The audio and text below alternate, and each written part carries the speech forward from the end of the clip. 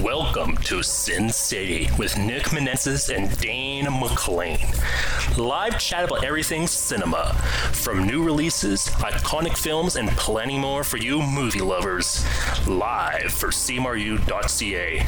And now to the men behind the mic.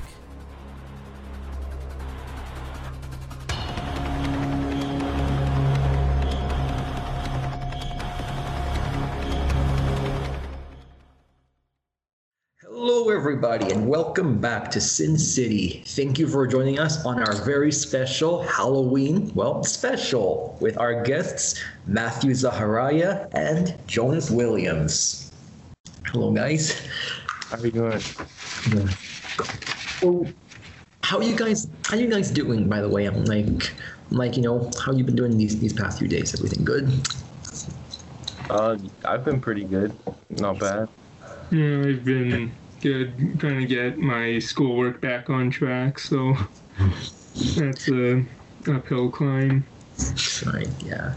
How's it going also too with music as well, Jonas, with your music and projects? Now that I'm in the Toronto Film School, I haven't been focusing as much on that.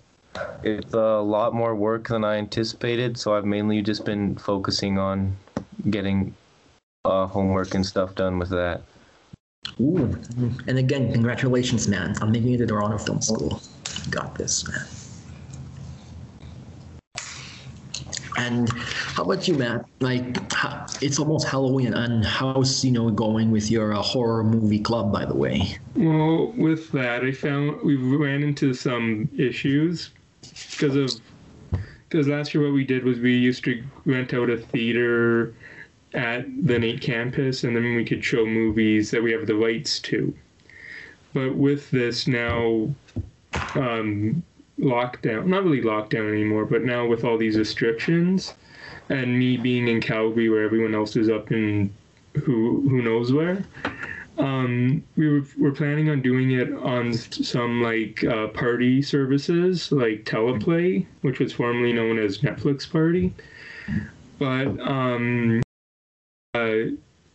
unfortunately, we're still restricted by the licensing, so we can only show movies that we have the rights to and that are on Netflix. So our selection is becoming more limited. So we might have to sort of rebrand it, and instead of doing that, because I know for the club, I was inquiring it earlier last year.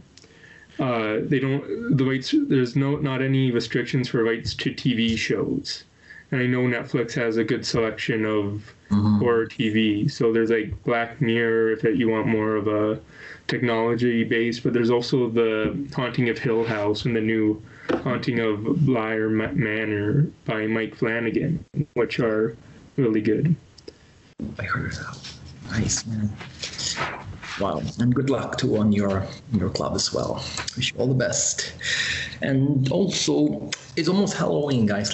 So how do you think, people are gonna be celebrating, now with and having to wear masks, by the way, here in Calgary? I'm honestly not sure. I don't have any plans so far, so probably just not doing anything, honestly, with everything closed down and all. Yeah, some places for something I hear Ontario, they reopened, but they're gonna be celebrating Halloween. As long as, of course, there are precautions. Yeah. So, yeah.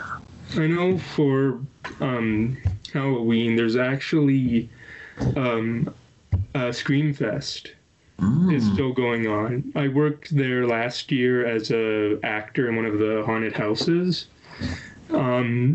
But what they're doing is they have all of their haunted houses outside, and they're limiting numbers. I know I was planning to go last night, but they were sold out before I could get a ticket. So it was, but they also have a whole market. There's carnival games, and I think limiting the numbers and having you're required to wear a mask the whole time you're there.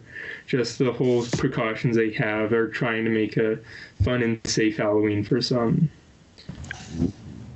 I was the DJ at Screamfest not last year, but the year before. Oh, really? Wow. Yeah. That was a pretty fun experience. They have the fog machine that I get to control, which is pretty fun. Yeah. Yeah. What year was this? What do you say? Sorry. What year was this when you were a DJ at the Screamfest? That would have been 2 years ago, so probably Halloween of 2018. I'm pretty sure. I can't remember. Yeah, I pretty. here to the Screamfest with my old buddy from high school, actually. Yeah. Wow. We're the DJ there. Oh. Yeah. And yeah, it was pretty. And I got like free admission to all the haunted houses, which was also pretty fun. There's one where you can sign a waiver and the actors can like touch you. I don't know if you went into that one. Yeah, those are the extreme houses. I also know they have one that's completely dark. So you walk through it, it's completely dark. There's like translucent tape on the floor to tell you which way to go. I remember. But everything's all just like feel and sounds, and the fog sound or the. Yeah. Yeah. So but when I worked there, I was in the zombie house, and for that you had to do your own makeup, which is great when you have to take transit there. Because here I am on the bus, completely zombie makeup. The first night, it was like not my best one, because it was the first time trying something like that. Mother wanted me to take a picture with her 2 kids.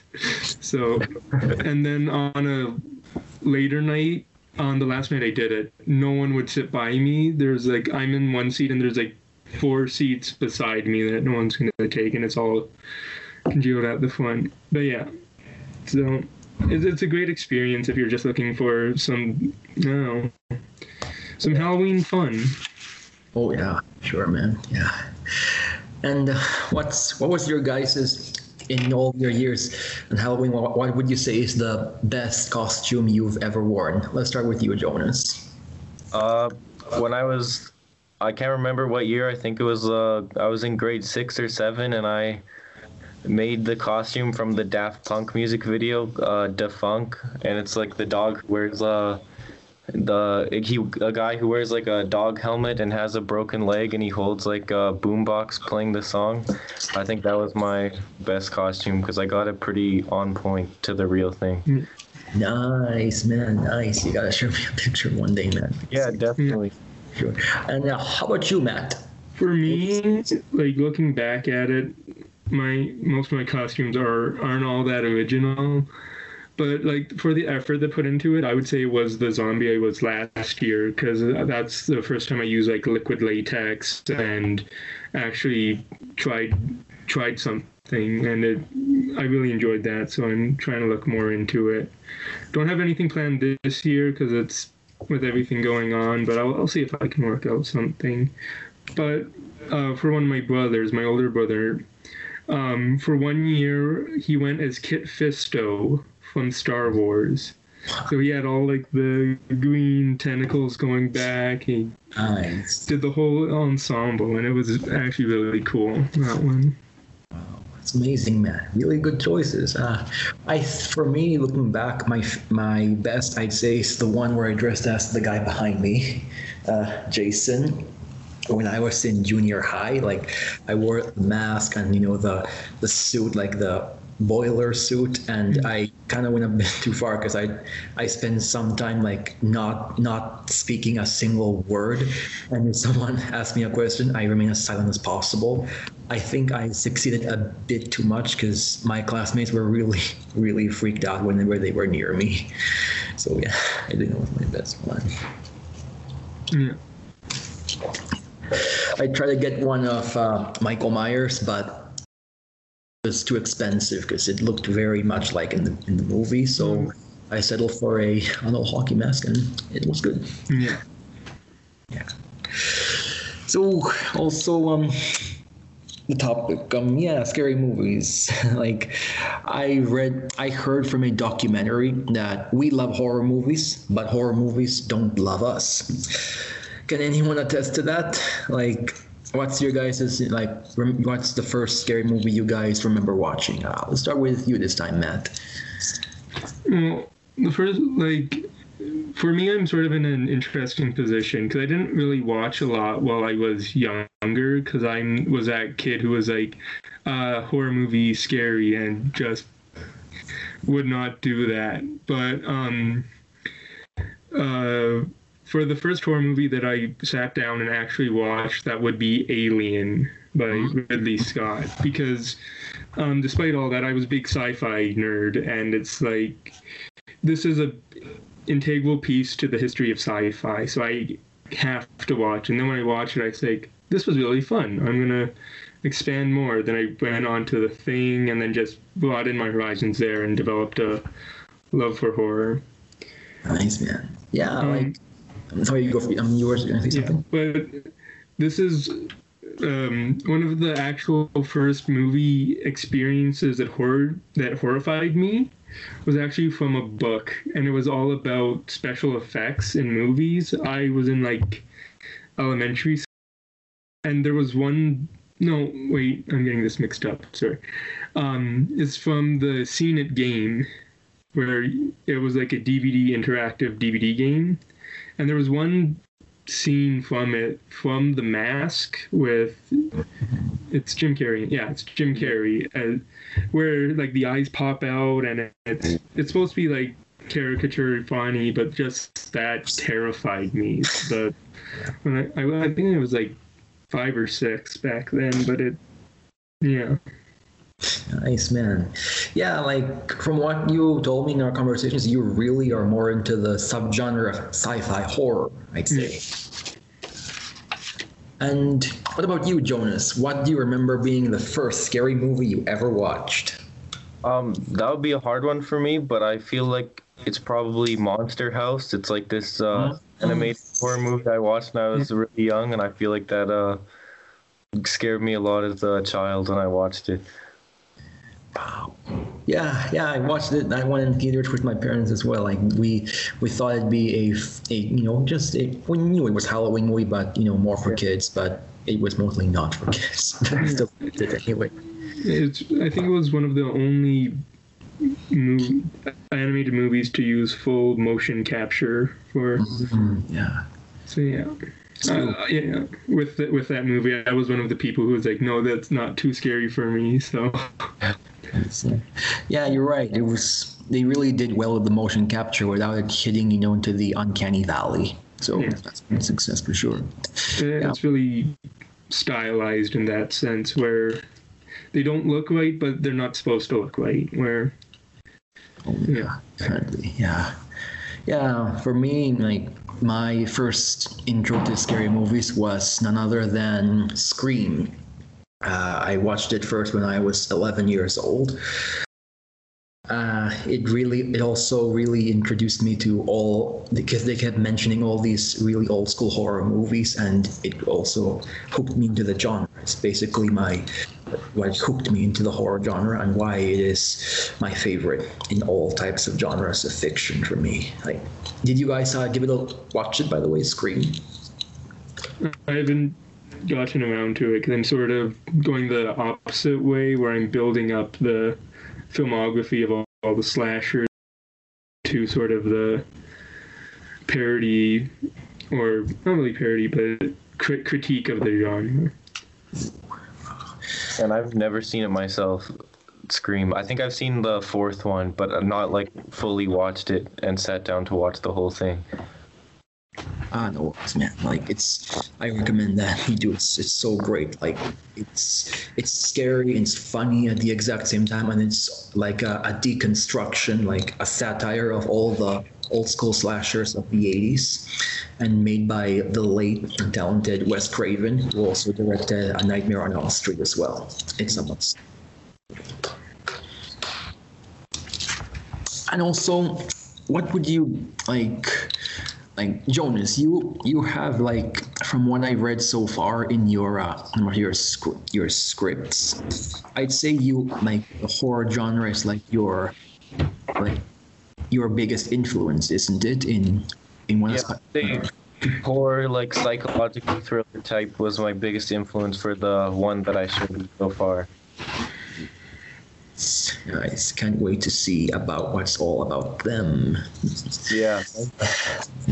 And what were some of your biggest influences, by the way, as again to remind me to be a filmmaker, Jonas? To be a filmmaker, I think like basically the film studies class I took in high school and all the movies I watched just like opened up the medium to me. But ever since then, my dad was really into movies, so I'm like constantly watching something. Like every night, he's usually watching something. So since I was young, I've seen like a lot of movies. So I think that's probably what influenced me and gave me like the knowledge of the genre or of the art form. I see. Well, that's truly inspiring stuff, Jonas. And in terms of like, there are different genres. Well, in the genre itself, we got slasher, supernatural, exploitative. What would you say is the one that scares you the most, like your favorite of all those subgenres, Jonas? Definitely psychological thriller, the ones that like kind of get into your brain.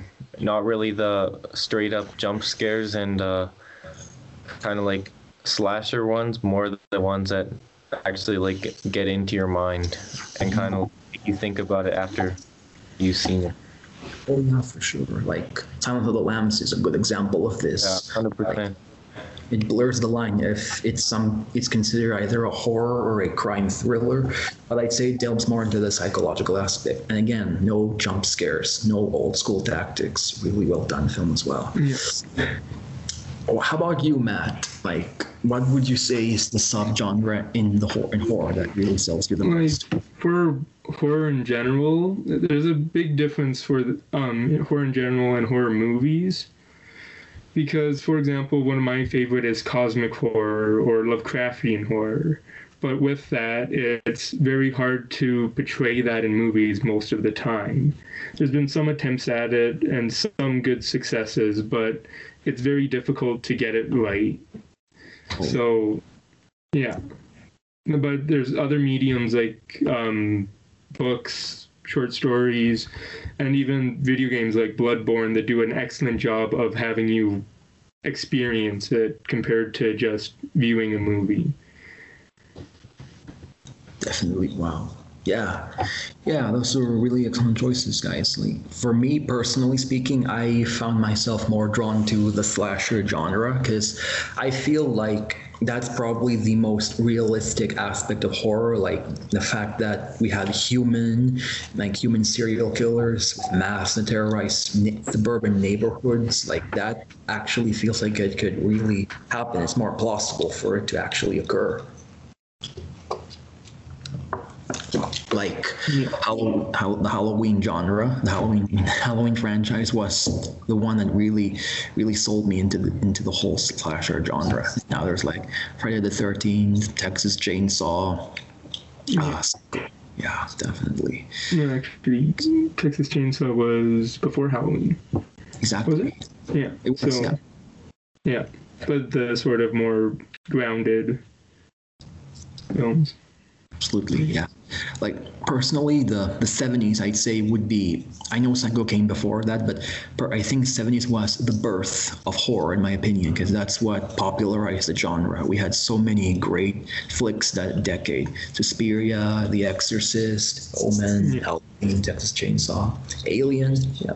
But that was also the era of the video nasties. So with that, the video nasties, for those who aren't familiar, was a movement in the UK, and it sort of had the same in here, where people thought horror was evil.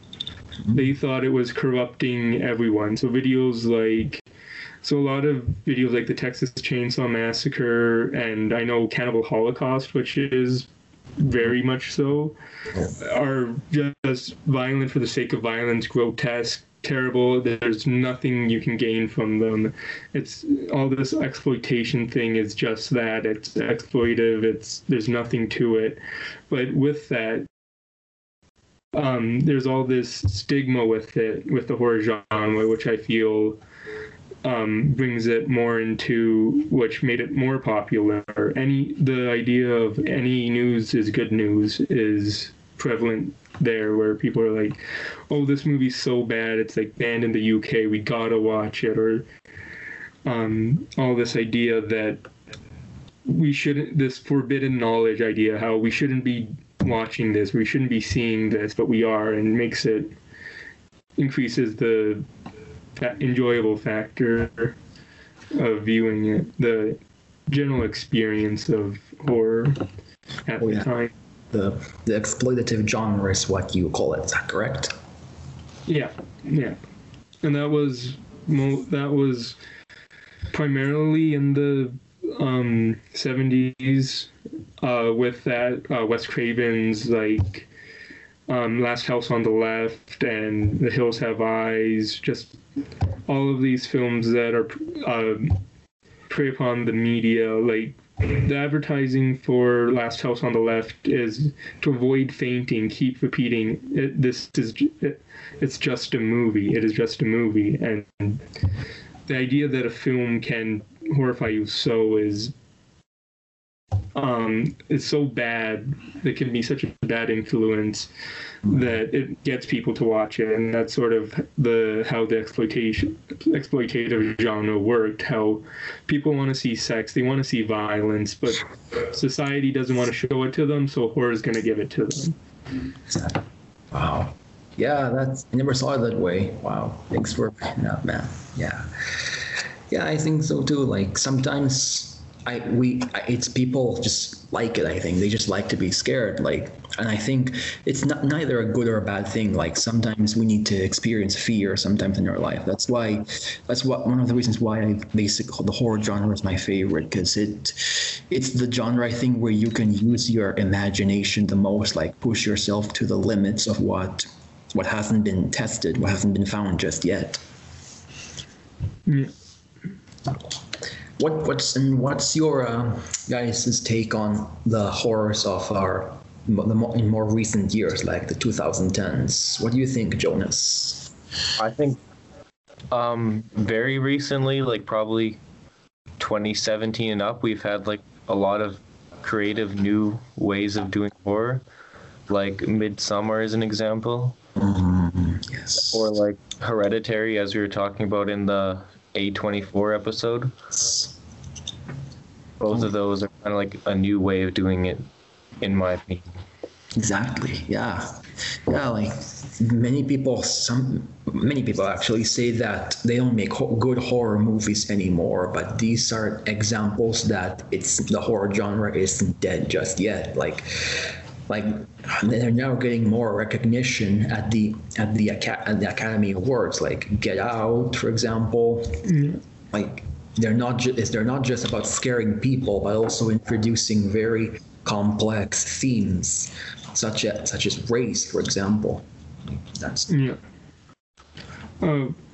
I agree with you, Jonas, how we are getting some good ones, but if you look at it on with a bigger scope of the big studios, they are the ones that they are the ones making the bad horror movies. They're the ones who are making like Insidious, making all of these. Blumhouse is responsible for some of them, but you can forgive them for that because they actually give money to make projects.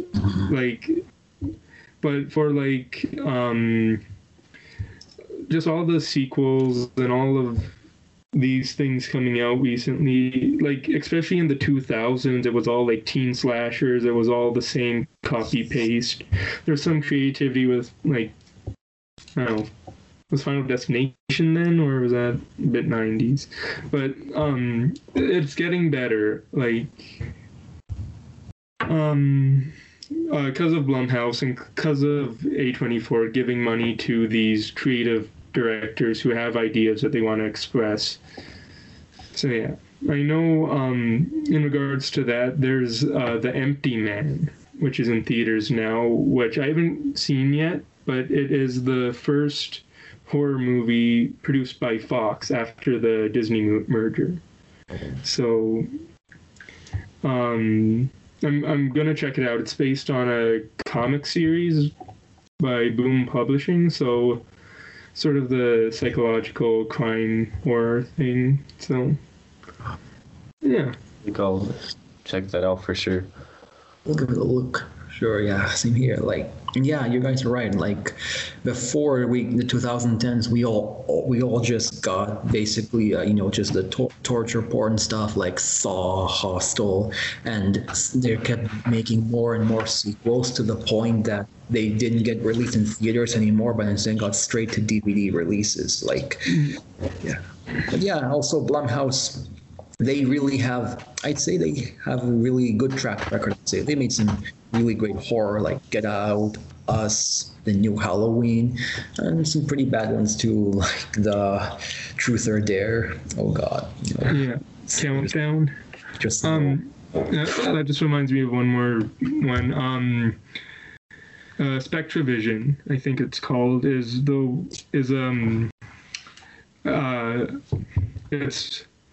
run by Elijah Wood from Lord of the Rings, but it's more focused on a lot of genre films. So I think it's called SpectraVision, but like they did the recent Color Out of Space, they did Come to Daddy, they just started doing a whole bunch, and also Shudder, the streaming service, is producing a lot of originals as well and giving a platform to view more of these independent horror movies. Nice. That's good. It's really good. Wow. Yeah, and then there's the other fact that before we got all the great horror from the past decade, there also were so many remakes, especially during the 2000s. Like it's no more about, I think, what makes a great horror film or a film in general good. It's not about making money, but also about putting heart and passion into that project. I think it's more emotion. Mm-hmm. Yeah. Because if you say putting heart into a horror movie, it's you sort of get a disconnect there. But if you put it where emotion, you put your fears into it, you put your anxieties, you put your depression into it, your emotions into the movie that you make, creates a more of a fuller experience. So it's not just heart, it's other emotions, especially in horror, that do it. Like a film that's so personal to the director, that's somewhat cathartic for them when they make it, is great. Your thoughts, Jonas? Yeah, I agree. I think in Hollywood with the big studio productions, all of them just see something that works and then they'll just repeat it as many times as they can and see how much money they can take out of it. So I'm all for any production company or studio that's willing to fund independent projects, because half of the projects on my top 10 list are more of the independent ones besides Exactly. Yeah, like all these great horror auteurs we got in recent years, Ari Aster, Jordan Peele, Robert Eggers, they managed to make some of the best in the genre, and they didn't need to link themselves to some big company to make their vision come true. So yeah, I think that's actually what we need, not just in this genre, but in cinema in general. We need more independent filmmakers, more people to actually show their vision without any interference of any kind. Yeah. You're already doing that, Jonas, by the way, with your independent films. Yeah. Thank you. Can't wait to see them. Yeah. And and back to what you said, Matt, like most horrors basically come from from personal experiences from the director. Like, I believe you guys are familiar with the A Nightmare on Elm Street films. Yeah. Well, Wes Craven actually based the idea of the film's villain, Freddy Krueger, on a homeless man who was wearing, coincidentally, a red and green striped sweater, and he kept following Craven into his apartment, and he just kept watching him the whole entire night. Yeah. And also with the Nightmare on Elm Street, Wes Craven was also inspired by a whole bunch of mysterious deaths that occurred As I don't know exactly where they were from, but men who immigrated to America, they had trouble sleeping, and they were just found dead in their beds with no explanation for them. So the idea that you could just, without warning, die in your sleep was as stated by him, a direct inspiration for Nightmare on Elm Street. Yes. Wow. Yeah. I've heard of that. Yeah. Yeah. It's real chilling stuff indeed. Yeah. Yeah. And another one of his movies with an inspiration behind it was The Hills Have Eyes, which is about a family of savages living, not savage,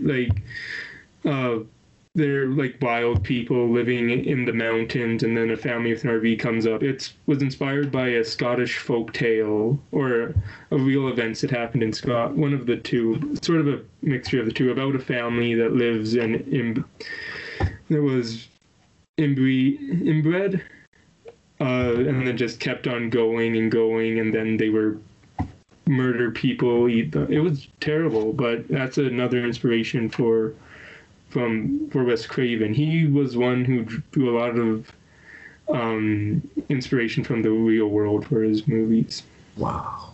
That's really impressive. Yeah, he really is a master of horror, by the way, right next to others like John Carpenter or Ari Aster for sure. Yeah.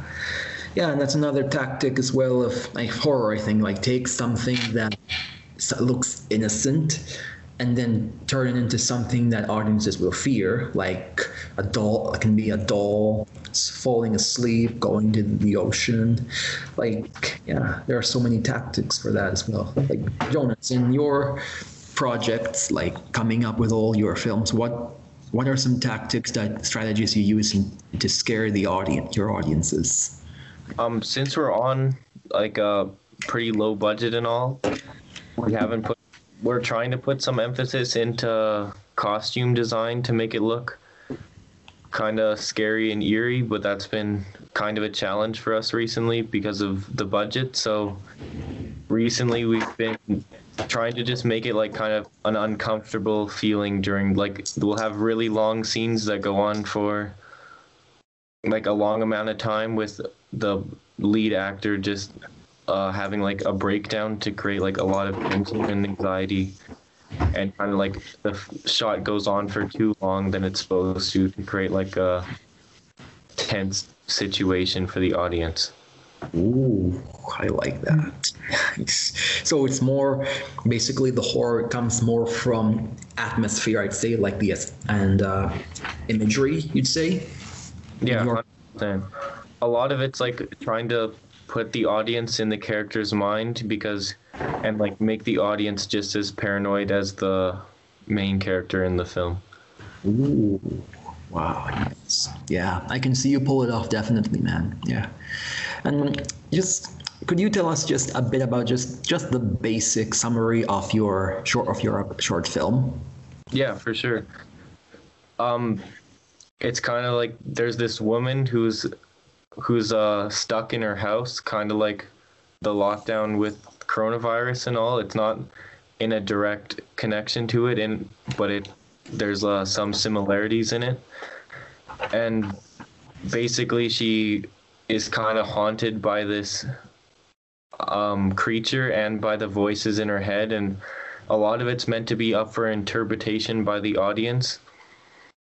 So a lot of it's not directly given in the film, but basically she's in her house and she's kind of confused between the voices in her head, what's real, what's not, and the figure she keeps seeing in her dreams and in real life she can't differentiate. So I feel that's a lot where the horror comes from in that movie. The horror of the unknown. Yeah. Nice, man. Can't wait to see the finished product. Sure, we all can, actually. Yeah, I'm excited from it, and we'll check it out. But with that, the idea of the horror of the unknown, I came up with sort of an idea of the demon of the self, in a way, where if you think of it as sort of like a wedge there is the unknown, what we don't know. So that's the fear of the unknown, basically. The what we do not know, the spirits, the unexplainable, the eldritch horrors, whatever it may be. Then there's a known universe, then there's the self, but then under the self there's deeper in that, which is like the unconscious. I know Carl Jung did a lot of writings on this, so I'm not going to go into that, but the idea how your own unconscious, your own self is sort of a foil to the idea of the fear of the unknown. You know yourself too much, and to a point it can be terrifying. Or something in you that you don't know might be even frightening, which then, yeah, I don't just... Wow. Yeah, I can draw a diagram, but it's not going to translate to a podcast. But yeah, just the idea of the unconscious fear, or the idea of a shadow, which is another Jungian term. That's everything that you don't like about yourself, all of the negative aspects of you is the shadow, but only when you, and having that sort of torment you, it can be terrifying. More terrifying than not knowing what it is at all. That's a very interesting. Yeah, I'm working on it. No, so maybe you guys could also collab one day on your films. Yeah, 100%. You really love to have Matt for one day for your crew. Like, he really comes up with such great ideas for horror stories. Basically, like he reads a lot of books. He's basically a scholar, basically.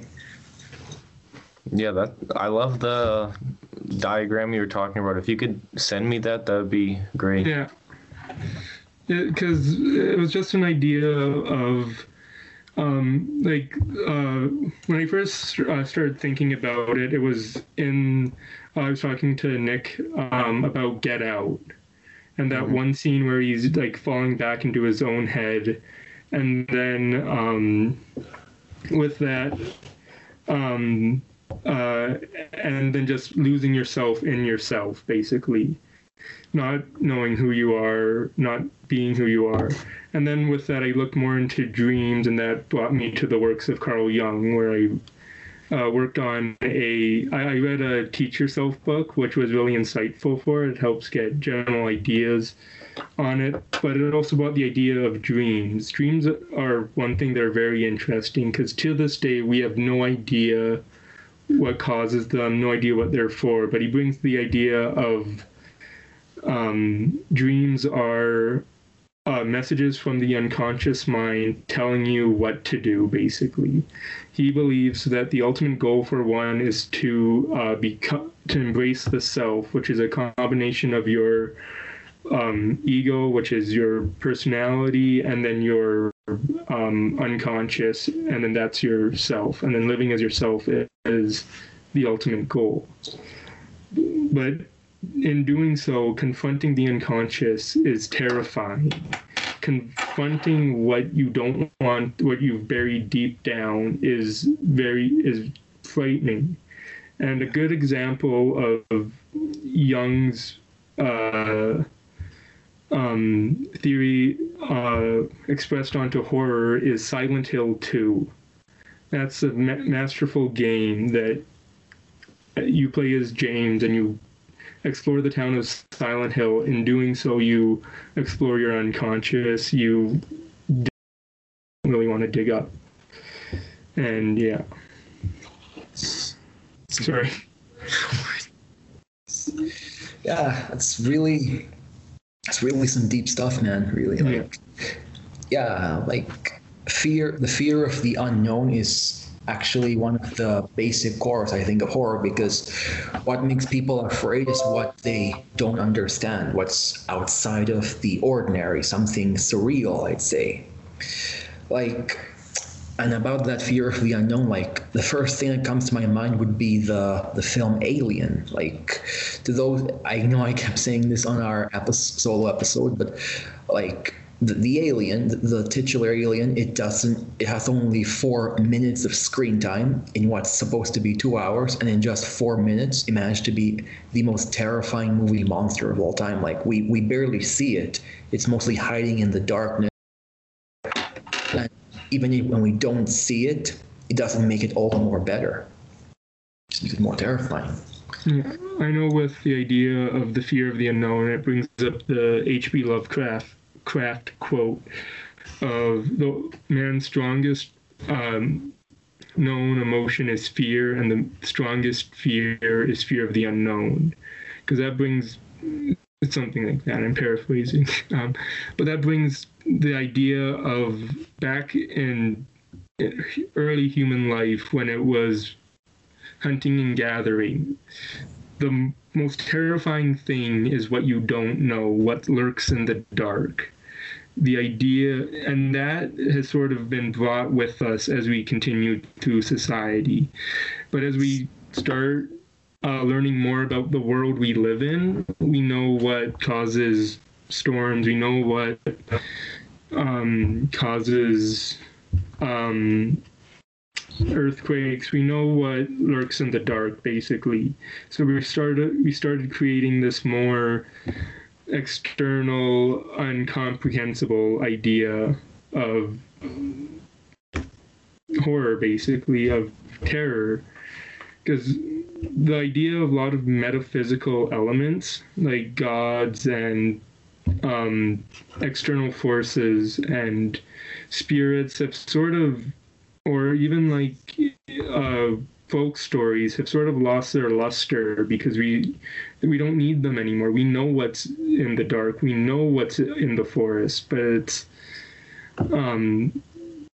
so yeah, it's sort of the evolution of horror has been sort of skewed from the unknown to the known, which is the idea that it could just be some madman out there. It could just be like Michael Myers lurking in your, breaking into your house. But that's something you know. You know there's a killer in your house. But yeah, but just the idea of more, the unknown is sort of becoming unveiled as technology evolves. Oh yeah, definitely. Yeah.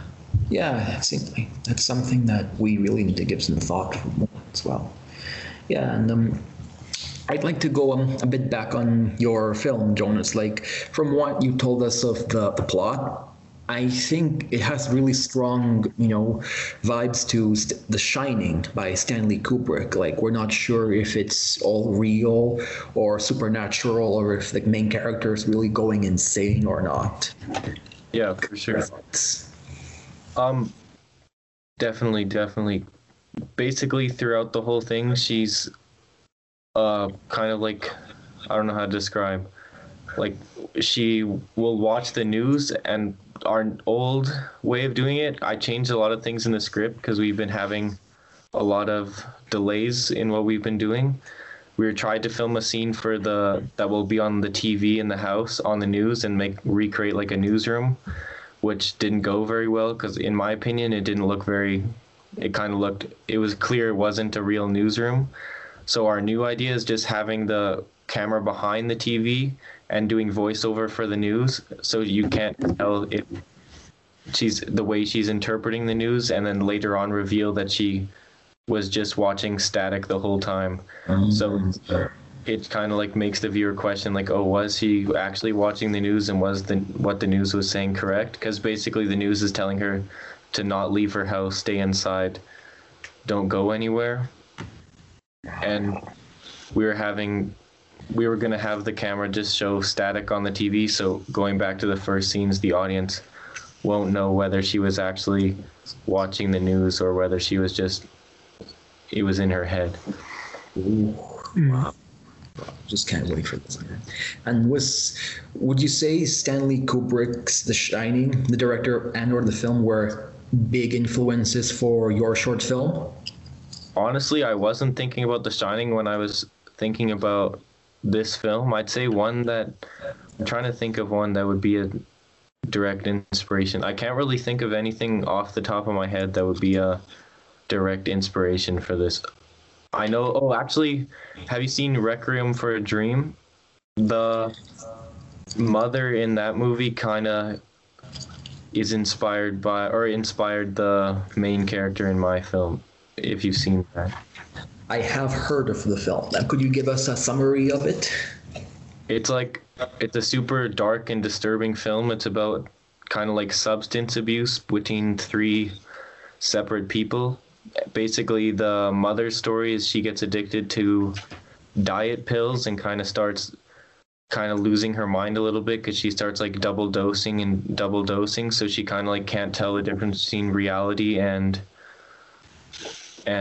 what's just in her head. So there's one scene where she's just on the train and she thinks she's completely normal, and it kind of shows from other people's perspectives. She's like going crazy on the train, so they call the police to come deal with it. That's a big inspiration for the main character in this. Wow. And with, sorry, you go, Nick. Well, no, I was just done like saying that I really love the writing in the script. By the way, from what I read, like it really also shows that we are just as helpless as the main character. Really well done. Thank you. So, you were saying that?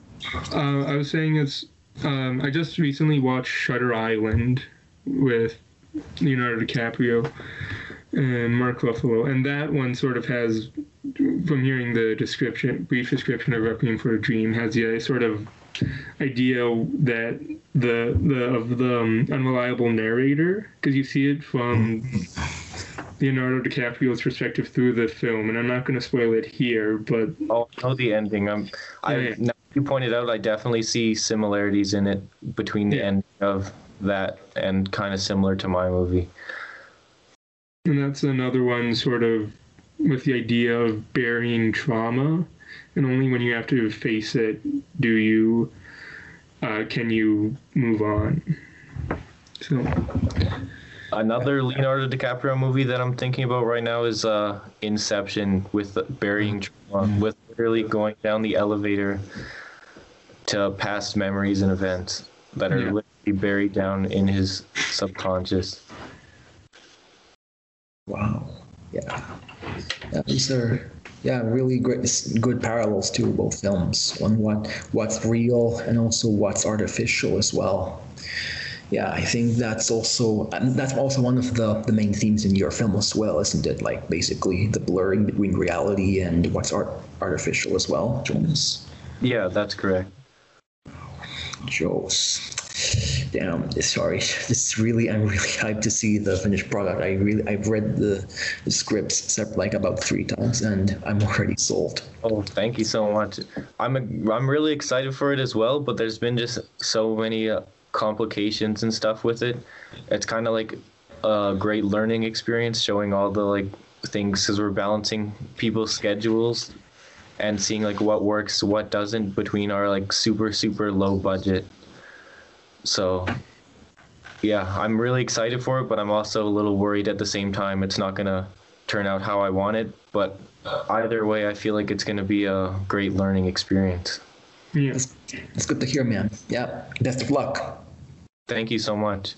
And since we recently mentioned it, like this week I have rewatched The Shining, and I just want to talk a bit about it with you guys. I believe you guys have seen it.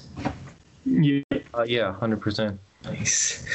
Like I watched it first like last year, but then I gave it a rewatch, and I bet I appreciated the movie even more. Just wow. Like what are your guys' thoughts? I'd like to hear from your perspectives. You first, Jonas. Well, once you get to my list, it's definitely a choice on my list for my top 10, so I can elaborate there as well. But also, I feel like it's just like a kind of a new way of doing it at the time, in my opinion. And I thought it was a really amazing movie. One of my favorites of all time, probably. Wow.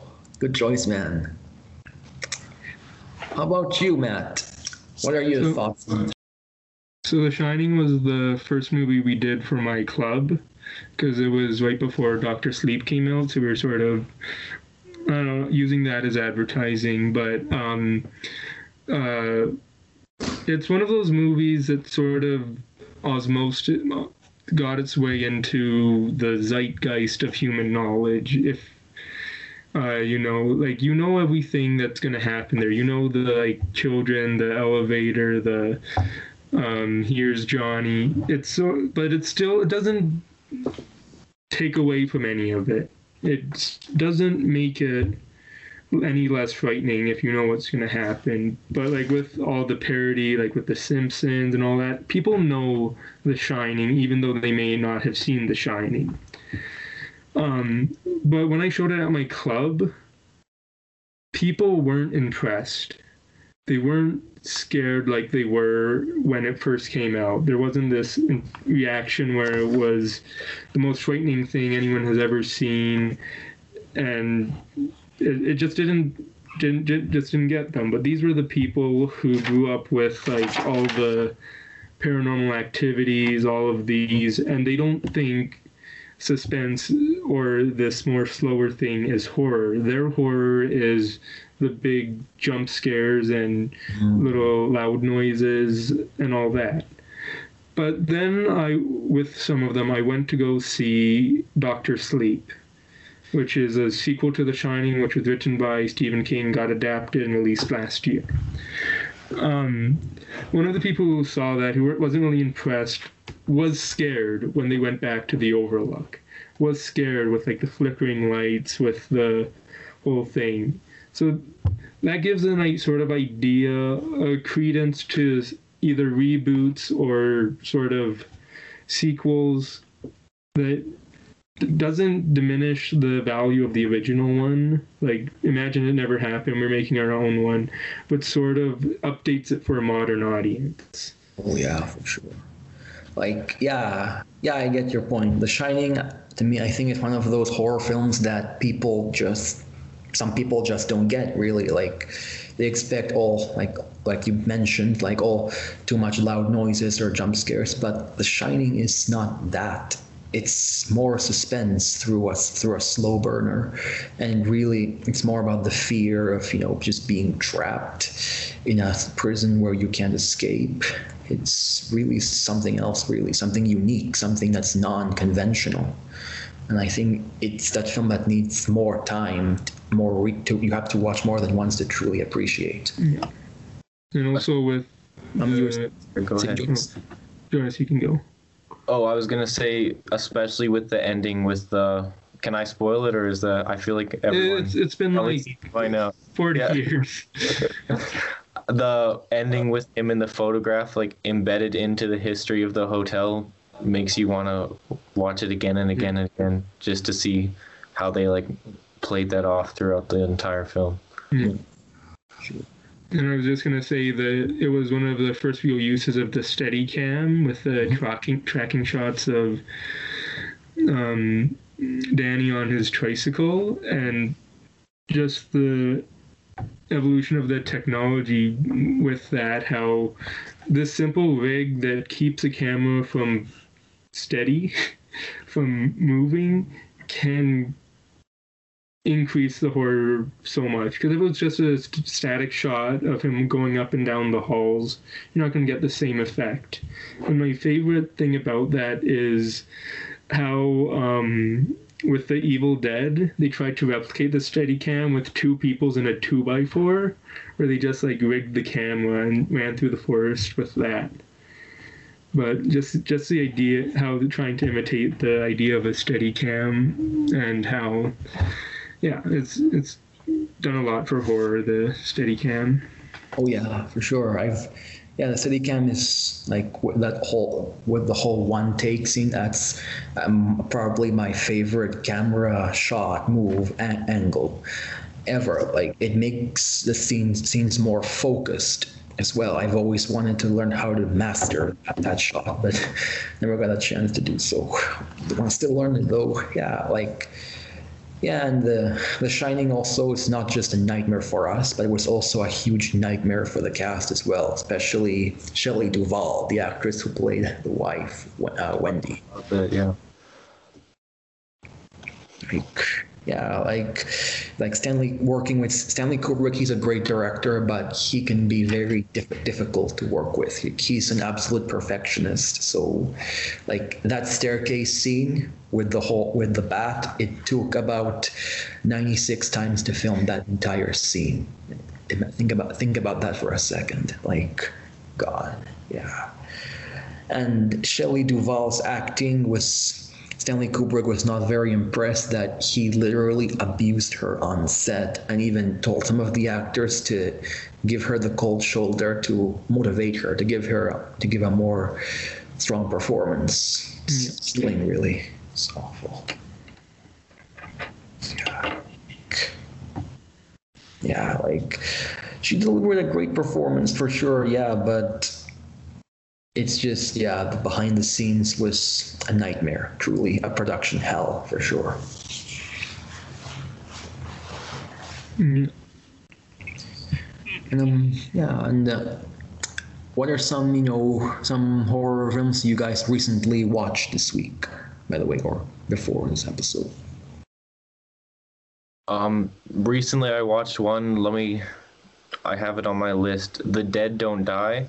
Oh yeah. Like came out really recently. I enjoyed that one a lot, especially with the RZA in it, and I thought it was just an amazing new horror movie. Even though it doesn't really break from a lot of conventions, I thought it was still really, really good in my opinion. That was the most recent horror movie I watched. Ooh, I heard great things about it. Yeah, and I take it also that you watched it too, Matt. Yeah. Yeah. What were your thoughts? It was a good movie. It was interesting how they sort of changed the idea of zombies, where instead of they're made of dust rather than gross viscera, I guess. But also it's a meta movie.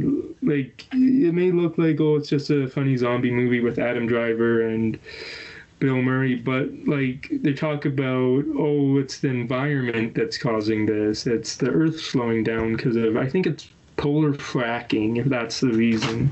And the whole, it's, yeah. And then the ending, if I'm not going to spoil this one because it's only been out for like a couple years, a year or two, I think.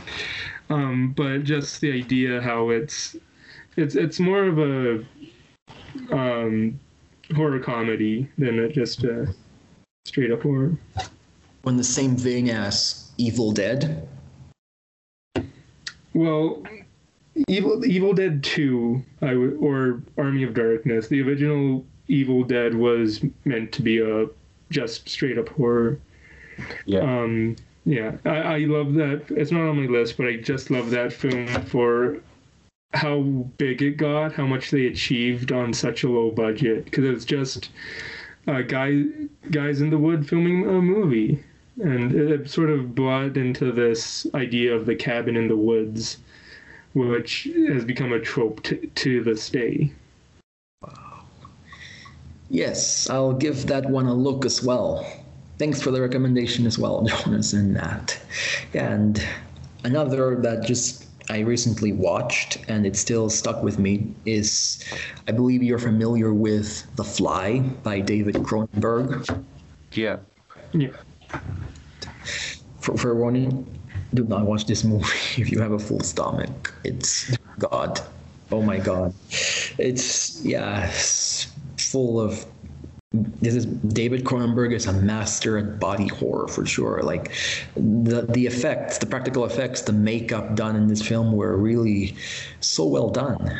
Like and no jump scares as well. And this is probably one of Jeff Goldblum's finest performances as well. Yeah. Really well done. What did you guys think of it, by the way?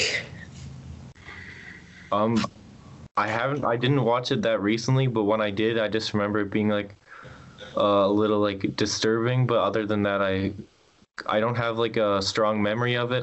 But I just remember it being like pretty disturbing after I finished it. Understatement of the year. Yeah. I'm gonna be honest with you, Nick. I really enjoyed it. Like, what really like gets me in horror is the practical effects and just the slow transformation, like with the teeth falling out and then him vomiting to eat, and then at the final end when he just like carapace breaks and you see the whole creature. It's just great. It's fantastic. So yeah. This show, for kids. Yeah. Yeah, it's really great. Yeah. Yeah. But for the only movie I've seen this last week was Hack-O-Lantern. It was on Shudder's Joe Bob Briggs Halloween Hideaway special. So Joe Bob Briggs, for those who aren't familiar, he did a show in the 90s, I think. 80s, 90s, called Monster Vision, where you basically watch a horror movie and he was a host, sort of like Elvira, how they would go in between movies or in between scenes, talk a little bit about it. And he's been doing it again back on Shudder, where he's been watching movies, old and new, action, horror, everything in between, and just been showing them to the people. And it's not a good movie, Hack-O-Lantern. It is on Shudder if you want to see it, but it's basically it's an Indian director who has no idea what Halloween is, and then it's like this whole hidden satanic cult, and it's a movie. It's a entertaining watch. Does it break from any of the horror conventions? See? No, not really. It has the sex, nudity. It has violence. Effects are all right. They're not the best. The script's all right. It's okay movie. So it's more just a guilty pleasure, you'd say? Yeah. Good point, man. Yeah. I hate that. Like, and the effects, you mentioned practical or CGI, by the way? They were practical because this was like in the 70s, I think. That's good. Yeah, like I really. By the way, in general I don't like CGI mostly in general. I think it really takes away from the viewing experience, I'd say. That's why all these great films like The Fly, but especially one recent one I watched, The Thing, was a perfect testament to practical effect, I'd say. Mm-hmm. Like, wow, really such a great film, really. Like, I know we talked about this last week, but I still have it fresh on my mind, like the monster effects, and love it's a perfect movie, I'd say. Yeah. You mentioned I know a good movie that uses a combination of the two is Guillermo del Toro's Crimson Peaks, which is his take on gothic horror. It's about I think it's I forget, but it's basically about this guy who goes to a cottage. I think it's a girl. Yeah, she goes up to like one of those gothic style houses and then meets this guy and then starts writing correspondence. But the thing in there is all the ghost effects, which are these like red skeletons that you see throughout the movie. They designed all of the skeletons practically, but then only after added effects to make it more transparent and ghost-like. But the creatures were actually there, and only after did they sort of tweak it to make it more spectral. Ooh, amazing. Yeah, I definitely give it a watch for sure. Like, Del Toro is one of my favorite directors as well. Like, he really impresses as well with his the monster effects as well. Really an auteur for sure. Yes, and from what I'm seeing, we are now past the 1 hour mark, so it's time to get to the ranking. Our top 10 favorite horror movies of all time. Let's start with you, Jonas. We'd love to hear your list. For sure. At Should I just start right away? At Of number course. 10, I have Army of Darkness. Ooh. Number 9, I have Ghostbusters, just because it's like a classic movie that I watched when I was younger and still really enjoy. Number 8, I have The Exorcist, also because it's a classic, but I feel like that's a really good classic in my opinion. Number 7, I have Cabin in the Woods, just because I've watched it so many times and I feel like it's very rewatchable, especially the ending sequence, and it kind of makes fun of a lot of tropes in films. So I feel like that's what made it super strong in my opinion. At number 5, I have I didn't number my list. Sorry. Okay, number 6. Sorry, I have Get Out for a recent film. That one I really enjoyed when I first saw it in the theaters. Number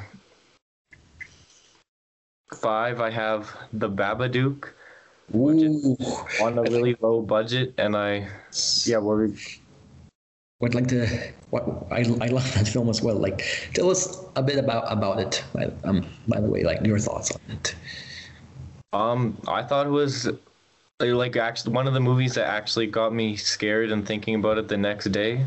Most horror movies don't really get me that, like, I don't think about it often at the next day or the following night, but that one was one of the ones that I like couldn't get out of my head. Also because the house in that movie is very similar to my own, so I feel like maybe that like added a lot of stuff to it. And another one the only other one that got me like that was Creep, which is kind of a found footage style one. I don't know if you guys have seen it.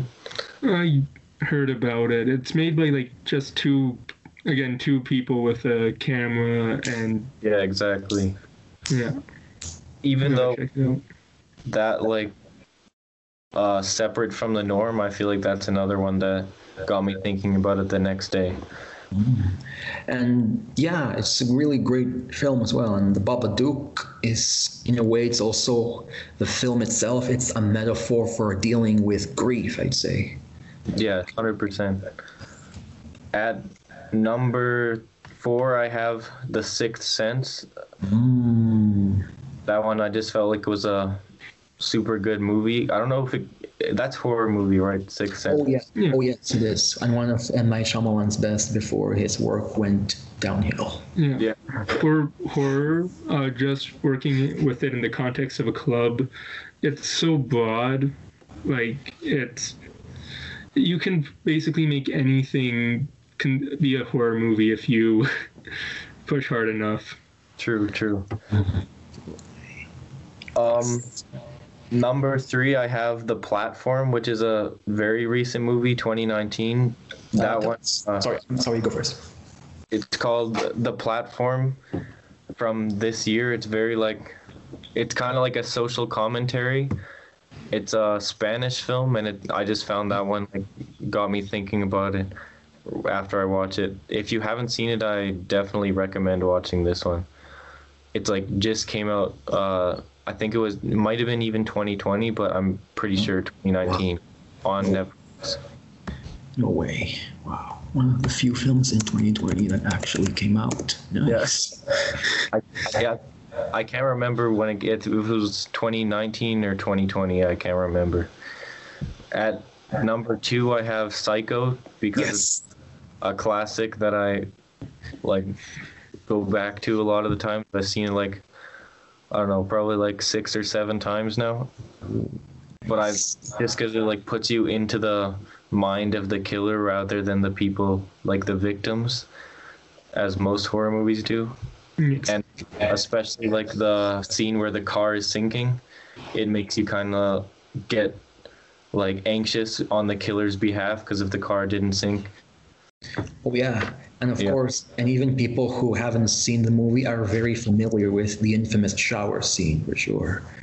Yeah, they even made a documentary of how they shot that entire one scene even. Really? What's the documentary called? I'd like to see it. I don't know, but my friend told me about it. But yeah, truly a classic for sure, yeah. Good choice, man. What's your number one? Number one pick I have is The Shining, just because I've seen it so many times, and it's probably like the most rewatchable film for me, in my opinion. That's an amazing list, man. Really good choices. Yeah. Thank you. And now you're next, Matthew. Yeah. Well, my list isn't in any particular order. I just picked what I just picked my favorites. So my first one is Alien. It's what really got me into the horror genre, and just the alien and the atmosphere that it generates was really well done. And if you want to hear more about my thoughts on Alien, there's a episode of Sin City that you can watch. And then my number two is The Thing by John Carpenter. Again, just great effects, amazing atmosphere. The characters are well done. The whole movie is a well wrapped up package, and I just love it. It's great. And then my number three pick is The Void from 2016 by Jeremy Gillespie and Steve Konstanski. It's the interesting thing about this movie was it was crowdfunded, and it's honestly, this movie is basically just a showcase for practical effects, but it has this Lovecraftian atmosphere to it. It's about this police officer goes into a hospital, and it's basically a cliche. There's like a pregnant lady. It's this whole cast of characters, but then the hospital gets surrounded by this cult of these just members in like white robes with a black triangle right on the face, and it's terrifying because the thing about it is you know nothing about them, but you just surround it. And as you go through it, the like lights go off, all these other eldritch abominations basically get introduced to the movie, and it's just a great film, and it's, I don't know, I can't praise it enough. It's The Void, and I don't know. It's, if you like effects and if you like, again, cosmic horror, this idea, I recommend The Void. My number four is The Evil Within from 2017. So this movie, not a lot of people know about it because it was only released on Amazon Prime, but it was the passion project of Andrew Getty, who was an oil heir. So he had all this money from the oil industry, and he decided to make a horror movie with it. And this is one of those movies that you can tell was so personal to the creator. This movie was the death of him as well. He basically worked himself to death on it because he wrote, directed all the effects for it, and it's about this guy with a mental illness who's been having these nightmares, and he's been tormented by this entity, which is played by Michael Berryman, which he was in The Hills Have Eyes, One Flew Over the Cuckoo's Nest. He's one of my favorite actors because he looks weird, but he embraces that. He makes that part of him and takes roles as sort of that, and it's great. But like the thing is, the movie's a bit cheesy. Some of the effects don't land. The script's not the best. But when you watch it, you can tell it's sort of this passion project from Andrew Getty. And it shows too, because this film, from what I see, has 100% rating on Rotten Tomatoes. Yeah, I know. If you want to learn more about the background of it, I think there's a YouTube channel called Praise the Shadow. In Praise the Shadow, they did an excellent breakdown of the behind the making of the movie, and that's how I heard of it. So I recommend that. From what you described so far, without seeing it, it sounds very, very similar to the one I've been working on with the haunted by an entity and mental illness and haunted in dreams. Yeah, but like it's really, I don't know, I can't say. There's also just amazing, like some of the effects are just absolutely amazing, and they're all done practically. Like I can't recommend that one enough. And then for my next one, number 5, is At the Mouth of Madness, 1955 by John Carpenter.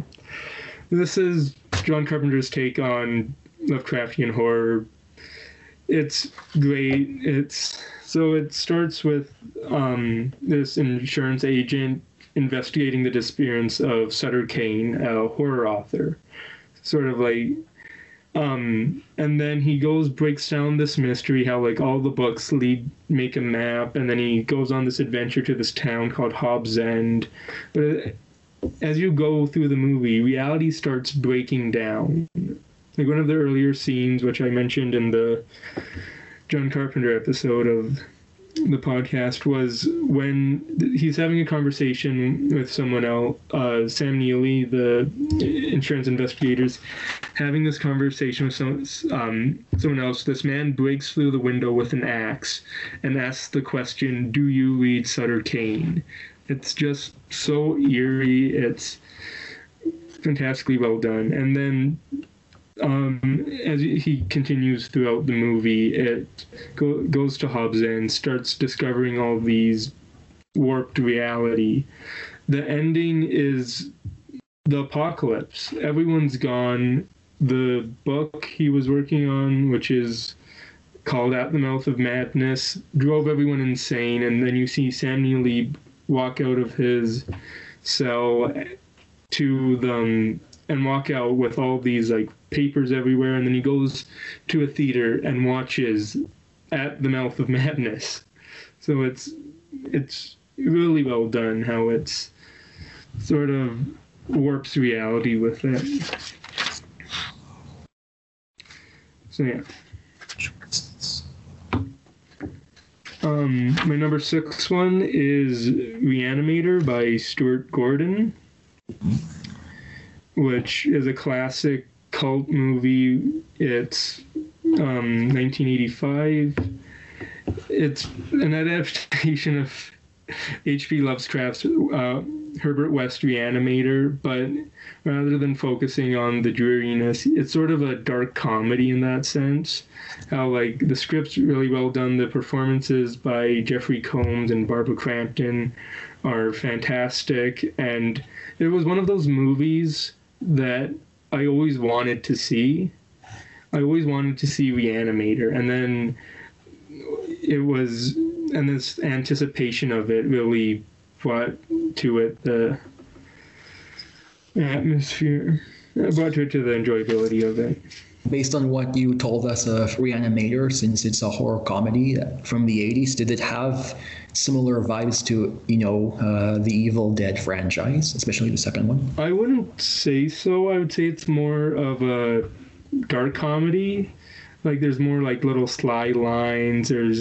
It's more horror than it is comedy in that sense, but there are some comical bits in there.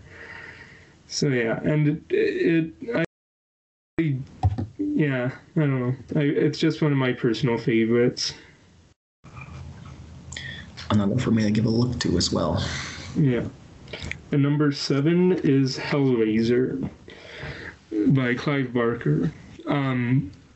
This movie is very personal to me because when I was younger, one thing that terrified me was the Science Center Bodyworks exhibit. Just this idea of just this muscle. And I know I went to the one up in Edmonton, and they have a forensics exhibit. So I just remember this one night I dreamt of this skinless man running through the woods, and it just terrified me, and nothing really brought it to a head than Hellraiser, because in that scene, Frank at one point is basically the embodiment of that fear, this skinless man, and it also introduced the idea of the Cenobites, which are these neutral entities that are demons to some, angels to others. How they're benevolent but don't sides. You want pleasure, they're going to give you pleasure. You want pain. The whole idea of them is they reached a point where they can't distinguish pain from pleasure, so they don't know if they're hurting you or pleasing you. Because they've basically reached such a divine state from like a euphoric state of pain and pleasure that they got there. And then the whole this whole obsession that Julia has over Frank, her brother-in-law, and how she will do anything to bring him back because her husband isn't pleasing her, and she knows Frank, this sexual deviant, will sort of has it sort of has a disturbing pleasure sense of it. So the one with Pinhead, the man who has needles or laser. Yeah. I see. Oh, I see. That makes sense. Mm-hmm. And my number 8 one is Society by Brian Yuzna, which he worked with Stuart Gordon on Reanimator and then took over Bride of Reanimator and then made Society. Society is, again, one of these practical effects ones, and in it, I'm not going to spoil it because I want people to watch it. See some things that you're never going to see anywhere else. It's so messed up, so whack. It's the effects are done by Screaming Mad George, and they're done excellently well. It's really great, and I don't know. There's one scene where the main character bites into a fruit, and there's all these like worms crawling in it, and that gets me to this day. Just the image of biting into a fruit that's full of worms. Oh my God. Yeah, we'll give that one a look for sure, man. Yeah. And then my number 9 one is Color Out of Space by Richard Stanley. It came out last year, and again, yada Lovecraft adaptation. But this one, it's really well done. Like Richard Stanley, he's an interesting character because he was set to direct The Island of Dr. Monroe, but he left due to creative differences, and they basically went on a drink and drug bender in Australia where they were filming, and then came back to the set and asked one of the costume guys, hey, can I be an extra? So he was an extra on the own movie he was kicked off of. So, but he went to make The Color Out of Space, which stars Nicolas Cage. It's an adaptation of a short story by H.P. Lovecraft. But again, it's another personal film to me because I went to see it in theaters. It's one of the last ones I saw before the virus hit, but it also relates to what I was learning in school. I'm taking it for geological technologies, and they're talking about like aquifers and well contaminations are really what I'm working with now. So it was sort of cool to see that in a movie. So yeah. And my number 10 one is Videodrome by David Cronenberg. It's again one of the movies that I knew I had to see.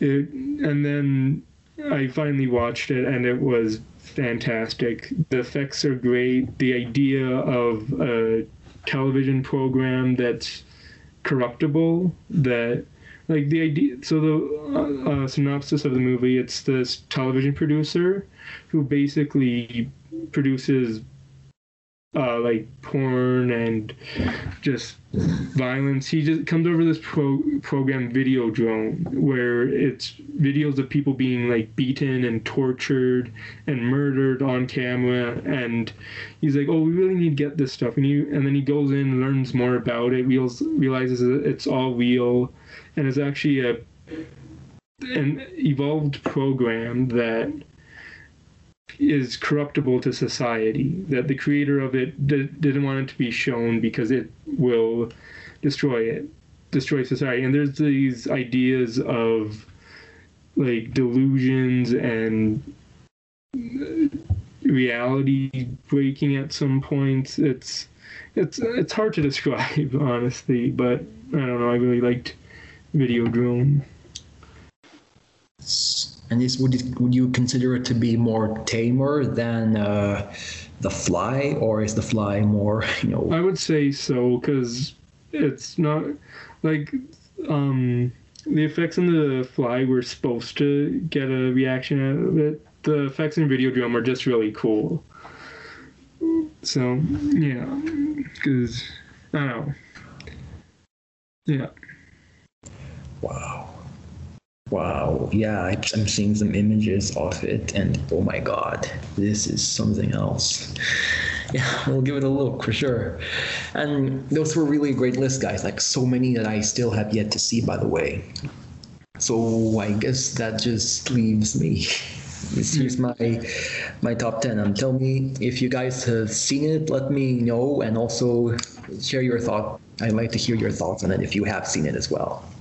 So for my number 10, I'll give this one to Suspiria, the 1977 one. Like, it's really, I love it's beautifully shot as well. Like the use of color, it really puts the viewer in a false sense of security, like as if they're just as trapped as the characters are. Like, to those who haven't heard of Suspiria, the summary is basically this young woman who goes to attend a dance academy in Italy, and which is actually turns out to be a cover for something evil and supernatural. I don't want to give away too much, but that's all you're gonna get. Yeah, this was made by Dario Argento, who is from Italy, and he's really a master in creating these Giallo, which is Italian horror films. Mm-hmm. And I just, have you guys seen it, by the way? I have seen it, yeah.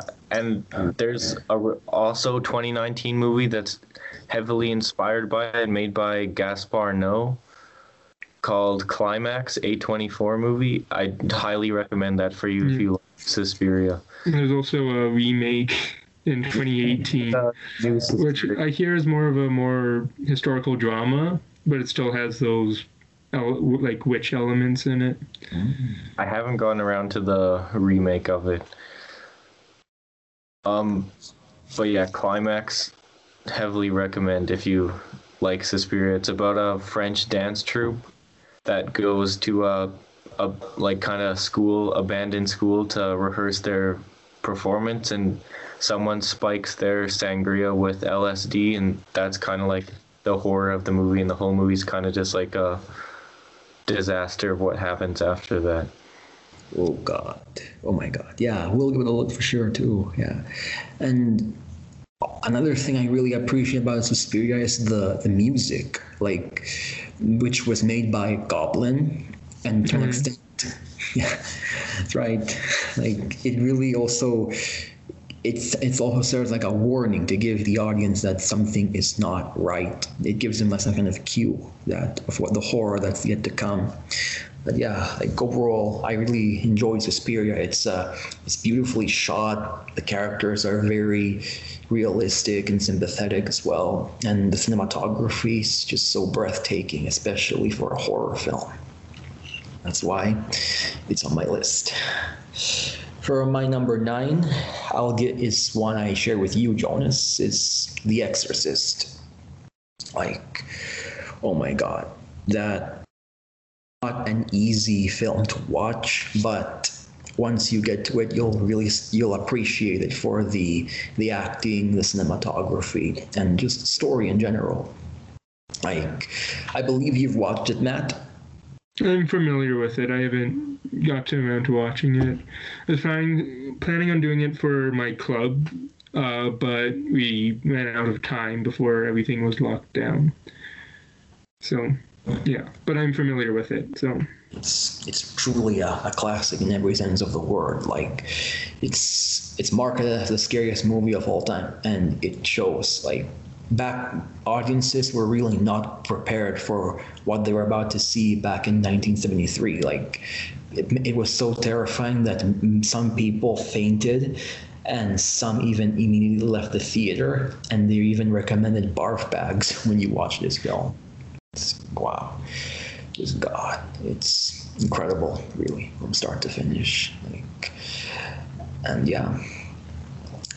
For my number 8, which is a more modern horror, are you guys familiar with It Follows? yeah. Yeah.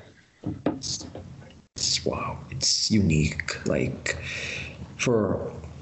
it's really, I love the allegory on the fear of, how it's the fear of getting of STDs. Like, that's what It Follows basically is. And it's that kind of film that leaves you paranoid. Like, never has watching someone walking in a straight line ever been so terrifying. Yeah, like, to those who I know who don't know, the film is inspired by a real life experience from the director.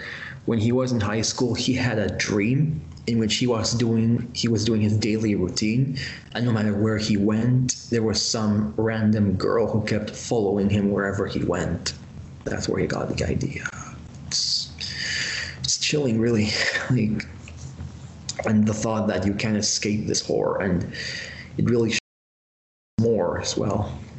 And the music, the acting from the young actors, and the fact it doesn't use any jump scares, but slow building dread just adds to the horror, and that's why it earns a place on my list. At my number 7, I'll give this one to the first horror film I ever watched, which is Scream. Again, love it. It's funny, it's terrifying, really good satire, and yeah, like, what are your guys' thoughts on it? I personally haven't seen the original one, but actually I feel like I may have seen it, but I honestly don't remember much from it. But I know it's like a horror comedy, which is a genre I really love. Oh, yeah. And also served as CPR as well, because the 90s was a huge, like, when the slasher genre was going on the decline, but Scream, it really revived the slasher genre for a time. Really well done. I think it came at a good time because everyone was tired with all the sequels after sequels after sequels, and it really played off all of the cliches everyone knows about them, and everyone's sick of these, so why don't we just get it out of the way?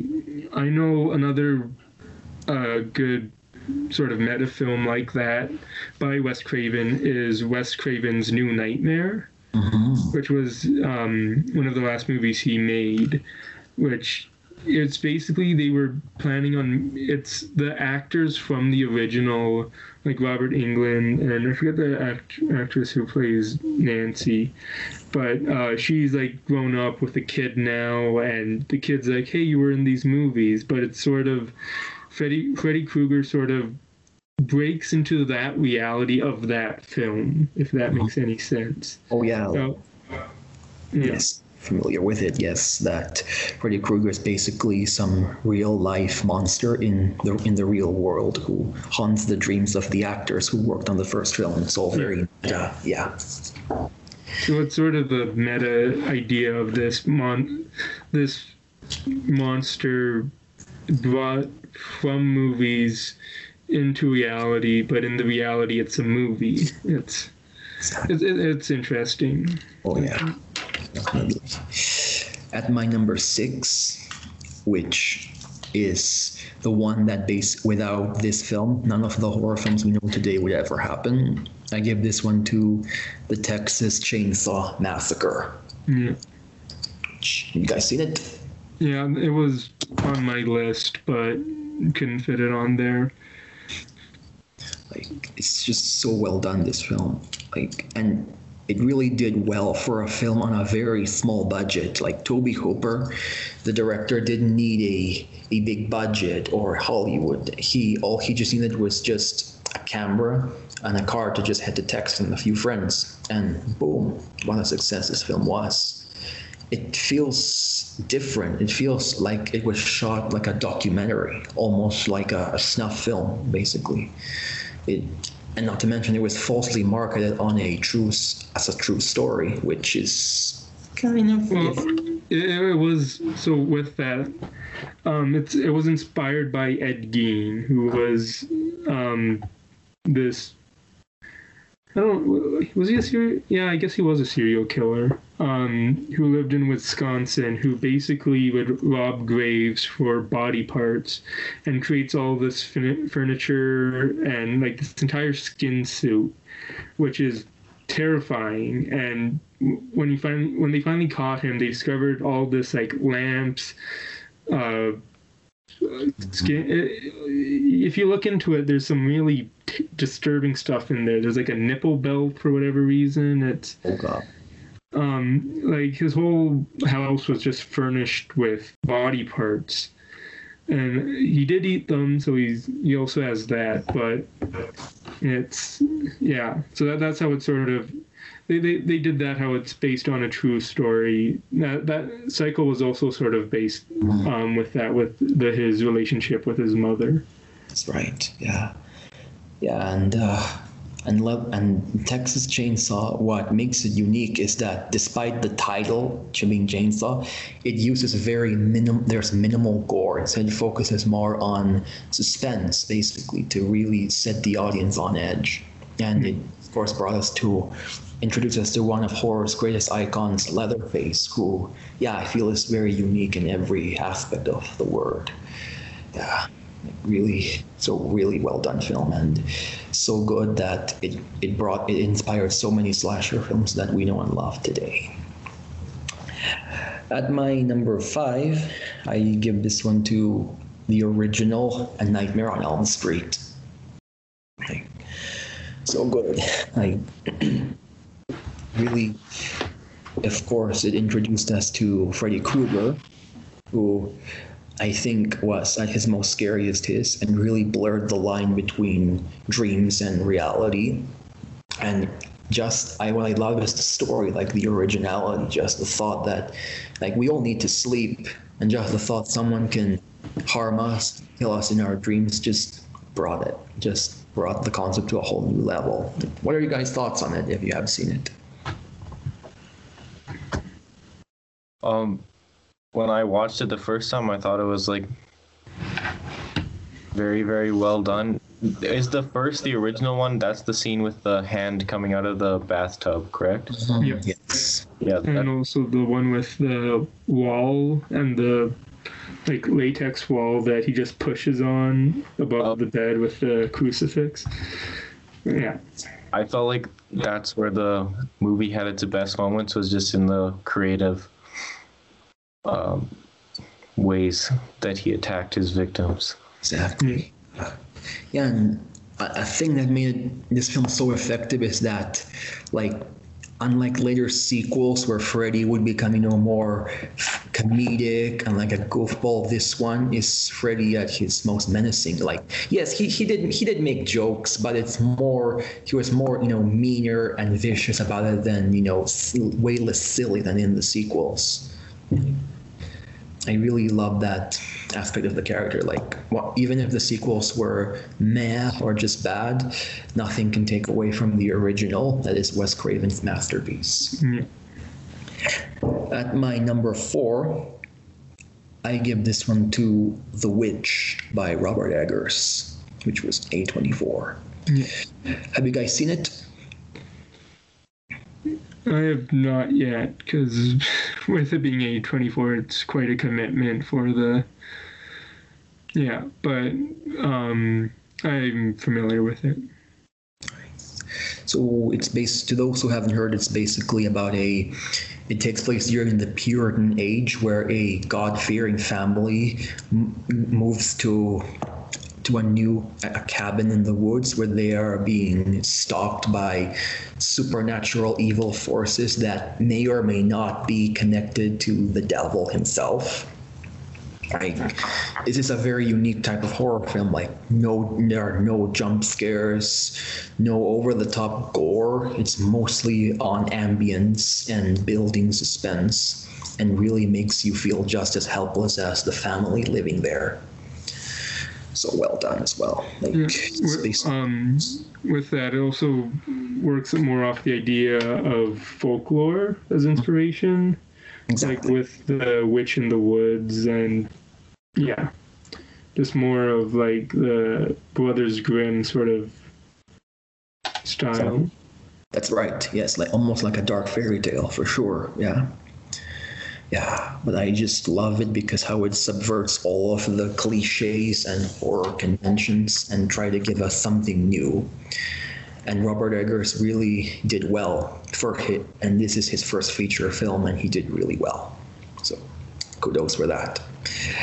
At number 3, which is the same as which I share with you, Matt, is Alien by Ridley Scott. Like, yeah, like really love the element of the fear of the unknown, how we barely see the alien, and the ambience, the sound design. It really gets to you. Really feels like you're in the setting, as if you feel trapped just as well as the crew in the Nostromo, right? That what it's called. Yeah, so well done. And that chest burster scene was what really stuck with me for many years. Like the fact that the practical effects were well done, and the fact that that the acting from the actor's part, it was genuine, since Ridley Scott didn't tell them ahead of time what was going to happen. Yeah. So it's really well done. Probably my favorite in all the sci-fi and horror sci-fi genre as well. In my number 2, would have to go to Hereditary, like by Ari Aster. Like that's probably, I know what you're saying, it should be my number 1, but this one is probably the scariest film I ever watched. Like, it's unique. It's no jump scares, none of the cliches. It's more about building tension. Like, it's a very disturbing film to watch, and it really gets on you. It's a family drama. It feels as if you're with them. And what are your thoughts on it, guys? Have you guys seen it? Yeah, I have. It's really well done. Again, I showed it as one of my movies at my club. Since some people didn't get it, that's one of the movies you really gotta rewatch or pay attention to, or even look up something that explains it if you need to. But it's really well done, like with the use of just tension, how it's characters in the background of scenes that you don't notice until you take a quick look, and then they're gone the next one. And the idea of this spirituality as a threat, this idea that this cult of people who are using this family, destroying this family for their end goals, is terrifying. It feels like it borrows influences from other old school horror films, like Rosemary's Baby, I'd say. So well done. Like it's also not just terrifying but heartbreaking as well. Like, it's just 2 hours of watching a family being slowly destroyed. Like, that's actually what this film is. It's a family drama that then escalates into something just as terrifying. And I won't get into spoilers, but if you haven't seen it, this is really good to watch during the Halloween season for sure. And at my number 1, I give this one to none other than Halloween by John Carpenter. It's so well done. Like, it's basically a perfect movie, like back to a time when horror films were more simplistic and didn't rely on gore or gratuitous nudity. Well, mostly, but it really made the audience feel just as trapped in a suburban location. Love the music too, which is classic. Even those who haven't seen Halloween or are familiar with it can already recognize the main theme. It is that iconic. But what really sold me for this Halloween is basically the film's villain, Michael Myers, the shape. Like, in my opinion, it is one of the horror, not just in horror, but one of the fiction's greatest villains. Everything about him is just terrifying and awesome at the exact same time. But yeah, Halloween really, I watched it first when I was 12 years old, and this is the one that really, and for many years, it's been my favorite. It still is. And that's why, and it's the reason why I love horror in every sense of the word. And that is my list. Very good choices, Nick. Oh, look, we've reached the 1 hour 45 mark. That's our longest episode ever. It is especially. Thank you. So, I guess that's pretty much it. Like, really good choices, guys. I'm gonna watch some of these movies during the week for Halloween. But thank you for showing up here for a Halloween special. Thank you. Thank you for having me. And this has been Sin City, live in CMRU.ca with one of your hosts, Nick Meneses. Joining us today, the incredible Jonas Williams and Matthew Zahariah. Thank you for coming. Thank you so much. Thanks. Thank you.